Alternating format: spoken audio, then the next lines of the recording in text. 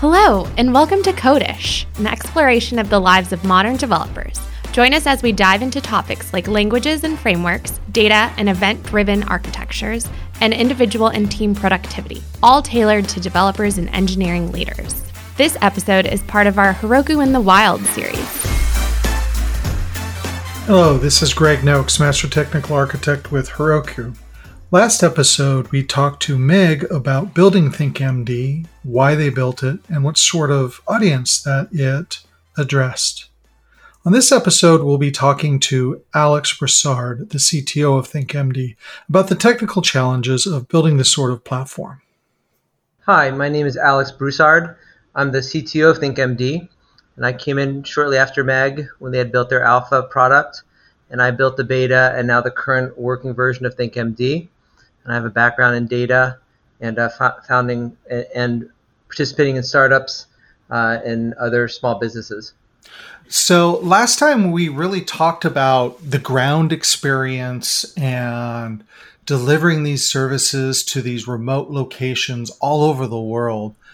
As a technologist, I was thinking, how do you do that? How do you deliver an application to these hyper remote locations that have little or no service? Oh, well, one of the issues that we have is obviously bandwidth. Some of the partners that we have not maybe a very good connection, but also a very low bandwidth connection. So having to optimize the application to work in those conditions can be challenging. It's somewhat similar to in the United States, where if you have a very popular application, you're obviously trying to optimize it so it doesn't take up a lot of room on the device, so it's easy to download. So we kind of face the same optimization needs, but for two different reasons. There, we're trying to do it really because you typically would build an application to like a monolithic file. Maybe you have like one JS file, one HTML file, and maybe a vendor file. In these situations, we really have to shard them because let's say even a 1 megabyte download, if that thing fails, it's going to have to start over. And so if you break that into 10 different files and it gets through 3 of them, and then for some reason there's an issue with the connectivity, when the application picks back up, it only has to download the remaining 7 files and not start back over. So one of those is really understanding the challenges of kind of bandwidth and poor connections and optimization. Other challenges have been with state level sensors and what they'll allow through. So we have to really pipe all of everything that we use through the ThinkMD domain. We can't include any libraries from anywhere else. Everything has to go through our domain because we ran into issues where, for whatever reason, certain libraries or certain things that we were trying to include kind of dynamically wouldn't work. So there's always like some little twist, depending on where we are, that we kind of have to be able to make an adjustment for and figure out.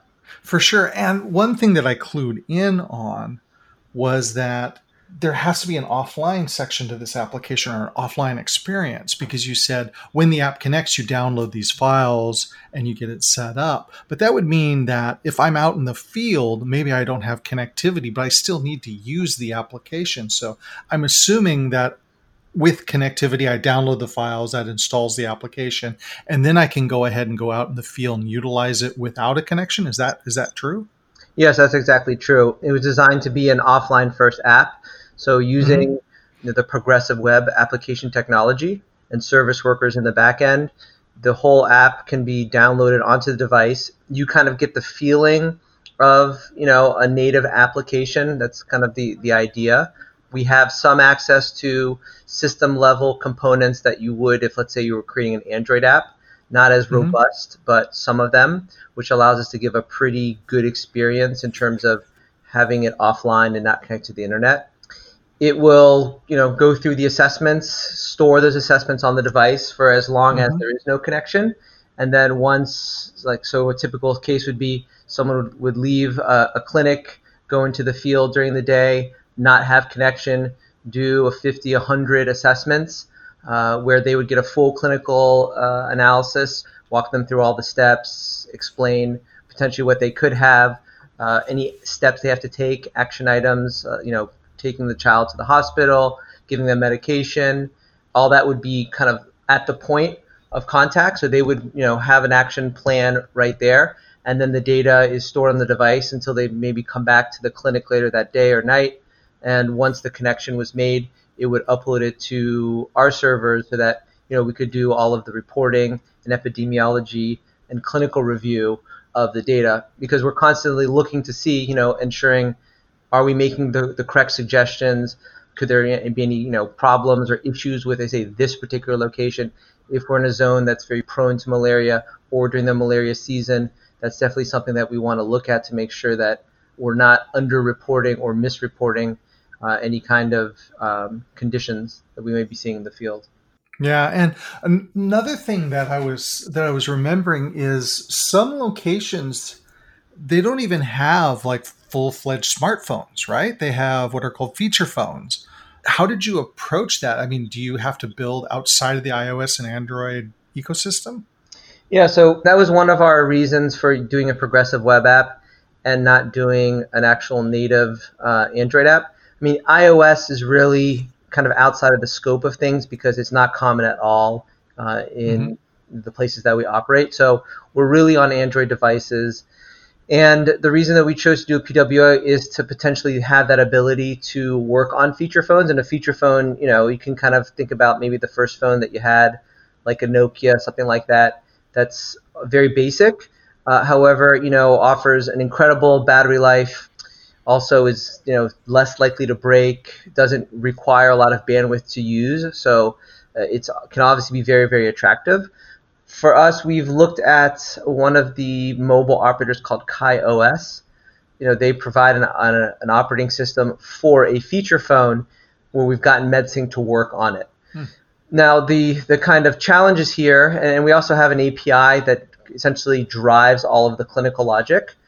So it would work much like a REST API that you would, like a typical REST API. And in fact, what we do is we have the REST API that has all the clinical logic, and that API is then compiled into a library that is then loaded onto the device. So that same logic that drives our API is actually, on the device and being used offline. And that's the solution we kind of had to come up with to be able to make it, both work offline and online and provide some partners with the ability to roll their own kind of front end and just interact with their clinical API. So for the KaiOS one, it works because they have a Chrome browser. It works natively on their device. So that was pretty cool. There are some adjustments you have to make because like scrolling is an issue. For us, the kind of, or on a smartphone, to be able to use your finger to kind of scroll is very intuitive and obviously works very, very well. Scrolling is not intuitive at all. It's actually quite painful on a feature phone. So that's a consideration we had to make. We had to get into a little bit more of mapping. So making sure that since you can't click on a yes, no, or a condition or an observation the individual might have, we have to kind of map it to keys. So 1 is no, 2 is yes, that kind of stuff. And then also there's some clinical considerations too, because at the end of the day, that also adds a little complexity to this whole thing. We have to have it so it's a high quality application. It has to pass pretty rigorous clinical standards. I mean, the two founders are doctors, so there's, I would say, zero compromise when it comes to them saying this is clinically accurate and it can go. So, we can't be like, well, this is good UX or this is that. It's like they don't care. It has to be clinically accurate. So we have to balance all of that especially when looking at a feature phone, which certainly has been a little challenging. We also have another implementation where it's via SMS messaging. So going direct, essentially, there is some worry about sending the community healthcare workers into the field and potentially bringing it with them. And so there's been an effort to kind of almost pre-screen individuals that may be having an issue that would like to see as a community healthcare worker. And so they're able to actually interface with our system via text messaging, where they answer a series of kind of questions. Integration then calls the API and then says, okay, you may have this condition, and then we're either going to send a CHW or they're going to give you a call. So we kind of have all those capabilities thanks to building it as a PWA and just kind of knowing that we would need maximum flexibility in terms of what the application can do, because there are so many unknowns. There's so many cultural differences, there's so many application differences, there's so many technical challenges. The idea was to keep the application as flexible as possible and not potentially paint ourselves in the corner by maybe making an Android application that could do these things, so that we could be very reactive to what was needed on the ground. Yeah, that makes perfect sense. And I assume that when that offline component can reconnect, then you're talking back to an application running on Heroku, correct? Yeah, the Heroku has been really great in terms of not only, obviously there's the whole technical component and scaling and stuff like that, but also the kind of point and click DevOps that's offered through Heroku has been just great for us. A lot of the times before we do an implementation, there has to be quite a bit of reviewing that goes on, not only just the language stuff, because most of the languages, we have some language capabilities in the office, but we can't obviously cover all of those languages. So there has to be a pretty thorough linguistic review. There has to be a pretty thorough review by the implementer to make sure it adheres to whatever standards or whatever study they're trying to do.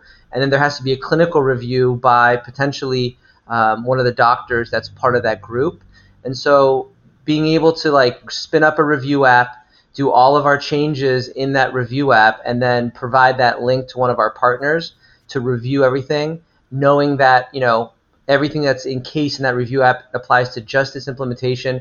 We can get it looked at, we can get it tested, we can have it fully reviewed and signed off before doing the integration into the code and then pushing it live is really, really great. And so we've definitely leveraged that part of it.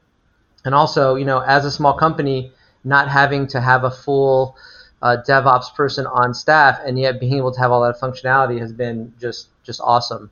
Me from a pure technical level, and I think all the other people in our company, the project managers, Barry, to review the clinical logic, everyone else I think has been very pleased with what we've been able to do in terms of leveraging Heroku to get our applications into the hands of the people that need it. And I'm sure those review apps allow you to do a lot of QA on not only the localization, but also, like you said, the clinical accuracy of what you're delivering.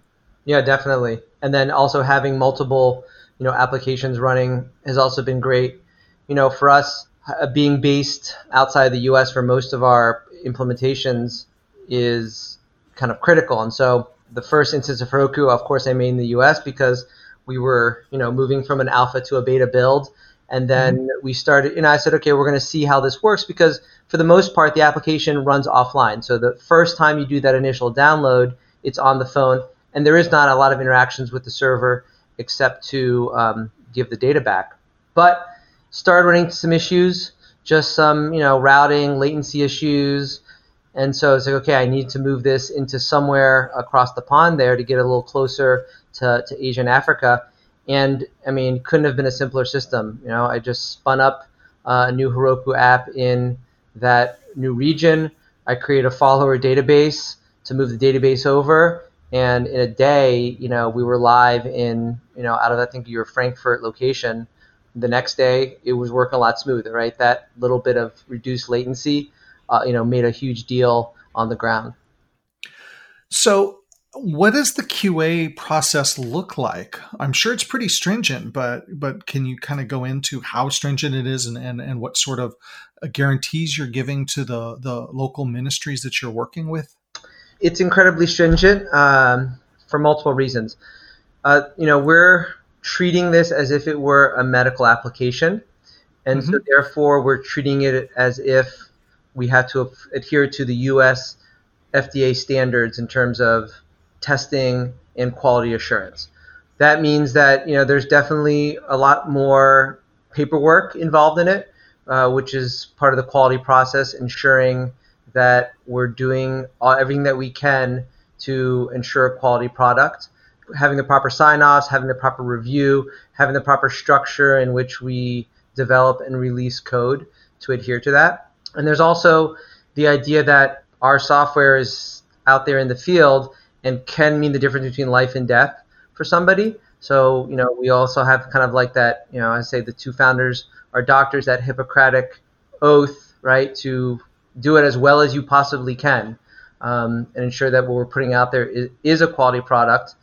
And finally, too, I think there's been a lot of issues sometimes with software that's not that good or hardware that's not that good, that it's been kind of deployed into lower middle income countries that has not worked very, very well and has been a huge problem. And so I think there's definitely a sensitivity to that, both on our parts and also that of our implementers and partners, that they want to be sure that what they're going to be using is quality and good. And so we've done everything we can on our end to ensure that. That's not saying that there's not bugs that get by and things like that, sure, but obviously it's top of mind to ensure that what we put out in the field is of the highest quality. And so besides adhering to the FDA quality process, we have an incredibly rigorous series of tests on the clinical logic that test potentially every edge case, every potential combination of logic, every way that we can to try and, for lack of a better case, break it, to ensure that we never get a false positive, and that we can be assured that when we do push it live, that the clinical logic is as bulletproof as we can make it. And that probably goes back to something we were talking about in the first episode, where overcoming kind of the trust barrier and the cultural barrier, having that quality product and being able to show that it does work and show evidence that it has worked in other locations can probably help push you over that trust barrier and get folks at least nodding that yes, this is something that they want to explore more. Yeah, for sure. And, the company is full of people that have been working in this field for a lot of years, that have built up great relationships with NGOs, with the other implementers. And we have, I think, a very good reputation out there based on the ones that they brought into the company, and then kind of the ongoing success that we've had with our implementations that help, kind of build that. And so we started off relatively small. I think the first few times we put MedSync out in the field, it was maybe a few hundred assessments, and every single time it's grown since then. We've used the data to validate the clinical logic. We've published numerous research papers kind of explaining and showing that what we have does work, that it can be trustworthy, and it's kind of grown from there. But certainly, trust is a big part of success, I think, in this ecosystem. Another thought I had was that the localizations you have to do. I mean, I've worked with some apps that are localized for different European countries, and I've seen like those customers of mine have had to spin up 30 different applications, each for a different locale, because they were so different and the code bases would be slightly different. How do you approach that, being in all these different countries with all these different cultural norms and all these different languages? How do you approach that localization problem? Localization is definitely non-trivial. Besides the just language part of it, you also have the numbers and digits, which can be a little challenging. When we built the app, we decided to use Vue.js to drive the front end, and that has proved to be a very, very good decision. Between Vue and Vuetify, which is a wrapper around Google's material design, has really helped us with the localization part, because the Vuetify kind of has built-in right to left, so that solved that main issue of having to flip the entire user interface of the application for those right to left languages. Not having to worry too much about the front end, knowing that it was kind of baked into the library that we were using, allowed us a little bit more flexibility on the back end to think about, okay, how can we essentially do this right? The long and short of it, the solution isn't perfect, but we're able to not only be able to translate the app into, I think we're at like 13 or 14 different languages now, but able to consistently add translations by having a very clear definition of what is kind of like generic language that's for the application and what's specific to partner implementations, and also being able to use a partner that helps us with the base translation. So typically what we'll do is, if we know that we have to go into a country where we don't have a translation, we can export all of the tokens in English of the application. Our translation partner takes the first pass, does as good a job as they can, because some of the language is technical, some of the language is clinical, but let's say they'll get 80% of it translated. And then we actually, as you say, we both hand that spreadsheet to the partner that we're working with so they can review, but then we put in the application also. So we load that up so they can actually see it within the context.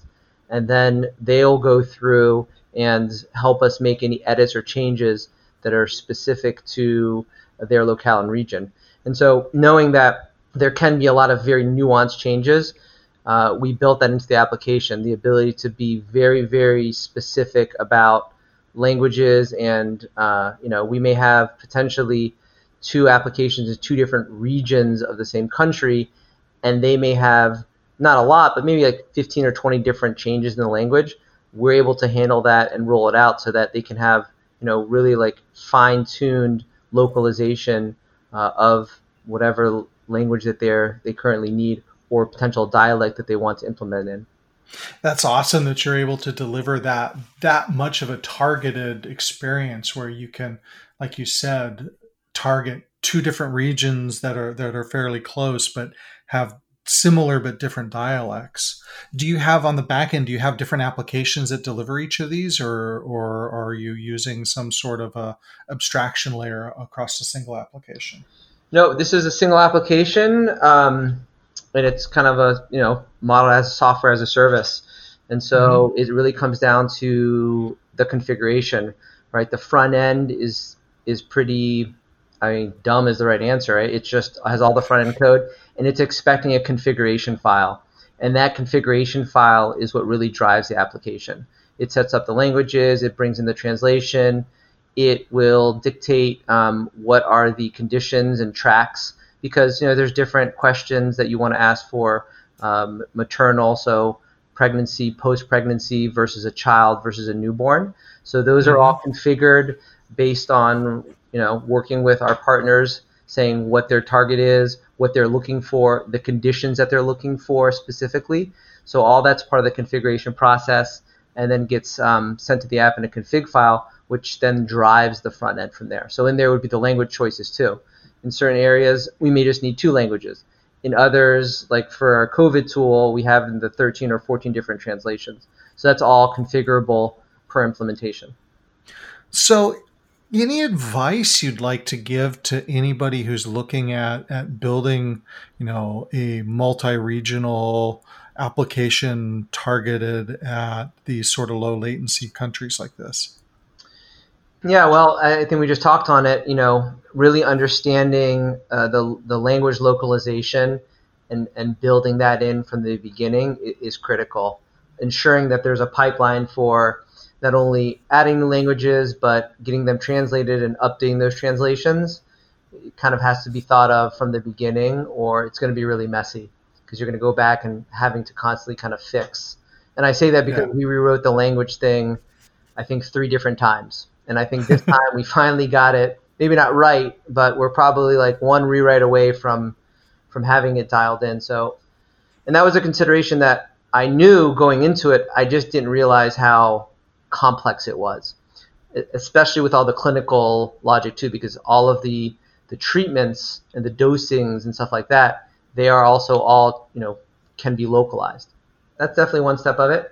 The other consideration too is definitely, as I was saying before, it's funny because the same needs for optimization of the code base, the downloading the application are needed in this ecosystem just as they are in a modern one, but for very different reasons, right? So because of bandwidth, because of latency, because of bad connections and older devices, a lot of Android 5, Android 6 devices are still floating out there.